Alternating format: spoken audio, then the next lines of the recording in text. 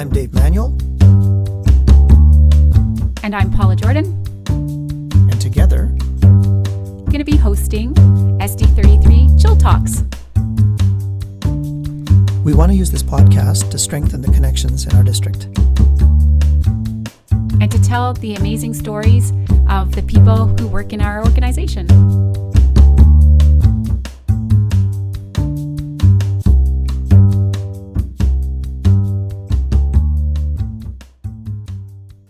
Welcome, Jared, and congratulations on your new title. Yes. Thank you very much. Good to see you both. Thanks for having me. Yeah. Thanks for coming in on such short notice. It's no problem at all. Well, I think, just trying to fit us in before Christmas holidays and all that is much appreciated. Thank you. So, tell us a little bit about yourself. Okay. Well, I grew up in Chilliwack with a family with 4 brothers and sisters, and a single mom who raised us.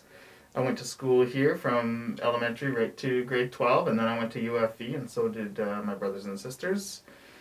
And I left for a short time, for about 8 years, to Vancouver to start a business. And when I started looking to buy property, I decided to come back to Chilliwack. Bought a house out here, and my kids went to elementary school, and I started to get involved in elementary school through the PAC and volunteering and such, and started to see some issues, notably overcrowding was one of the things that I was concerned about. And just kind of escalated from there. And I just joined DPAC, and then at the last minute in 2018, I decided to run for trustee. Here I am. Excellent. So, graduate from which school? Sardis Secondary. Sardis Secondary. Now, can we ask him what year that was? You can. It was 93. 93. Yes. Okay. Yes. I think the year after my wife graduated from there. Yes, the year. I think so many people that work in the district now that I know from Sardis. Yeah. So what does it feel like to be a Sardis grad and now in this position where you're influencing education? Well, it feels surreal, to be honest. I was always a good student academically, but I wasn't so good on the attendance portion of of schools. I skipped out a lot. I didn't really care about school back then. I wouldn't say I was a troubled teen, but I was certainly bored at school. And I know that my administrators had a tough time with me for that reason. I had Mr. Watchhorn and a couple other, they were good administrators, but they had a tough time with me. And so to go from there and to feel like school just isn't the place for me, or I don't fit quite into school, to come kind of full circle to where I am now is again, like I said, surreal. But it lends me, I think, a unique perspective that maybe others that have been in this role haven't had. Absolutely. Yeah. So what are the changes you've seen in our community over the last little while? Oh, we don't have enough time. Yeah. But the change has obviously been huge. I think everybody recognizes that. When I was in Vancouver, I didn't want to move back to Chilliwack.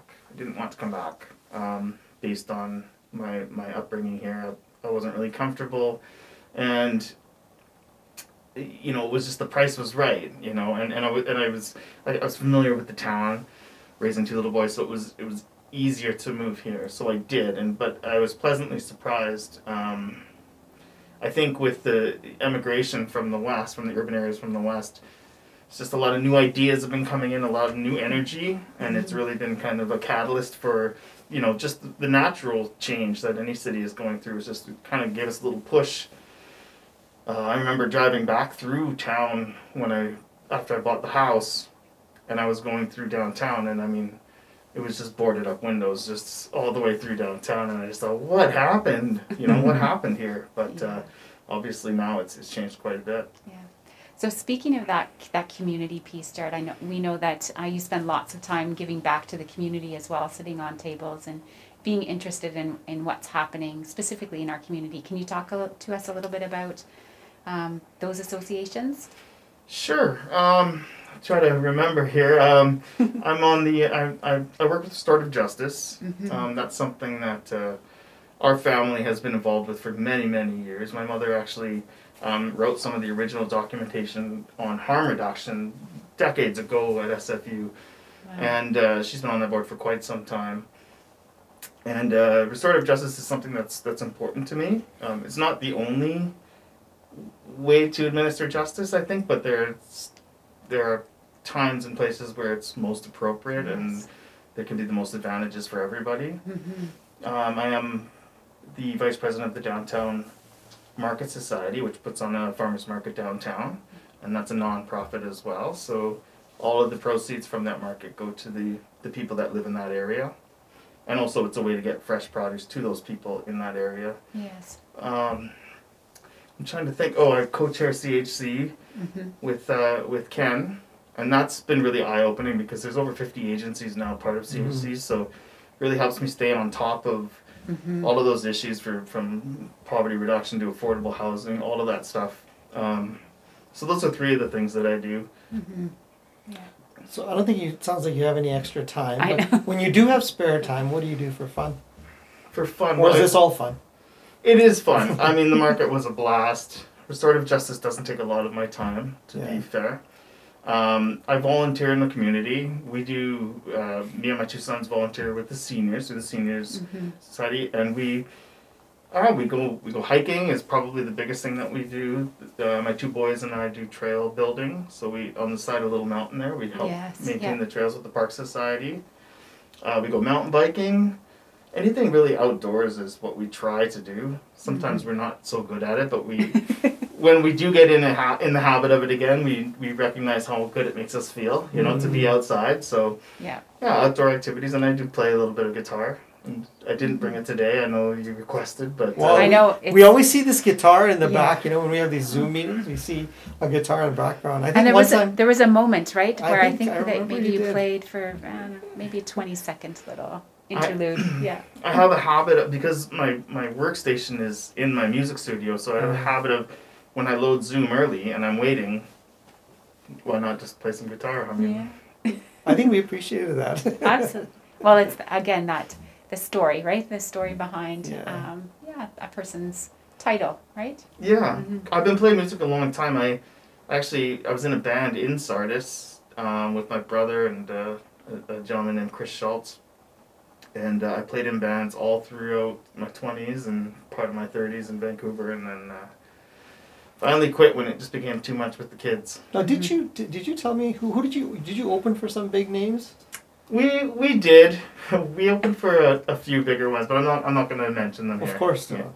Yeah. We might get really famous because I know. You know not just because of Chill Talks. No, all of a sudden the bands, We've had our moments, but we were certainly just a garage band. We recorded a few albums. I think one time we went into a professional studio, and that was a good experience. And that's kind of what got me into having my own little studio at home. Of course, back then it was just so difficult to record and so expensive, and you had to have all this analog gear. But now it's changed a lot. I mean, you really only need 2 or 3 devices, and you can make a pretty good quality production. So pretty exciting too. So you play guitar? Do you sing as well?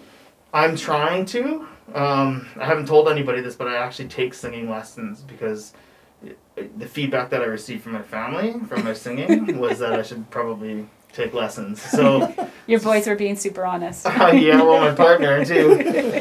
So I've gone ahead and started that journey. But I play bass and guitar and a little bit of piano. Yeah. Okay. What's something that people wouldn't know about Jared Mumford? Well, I've got this a little bit of a love of the intellectual side, puzzles, logic, and I've joined a few of the societies, and Mensa and Intertel are 2 high IQ societies, and I really enjoy spending time with those people because I think one of the things when I was in school, I won't say that I was bored because the work wasn't challenging, because the work was challenging, or rather I should say I was being given information that I didn't already know about, so that's I enjoy that.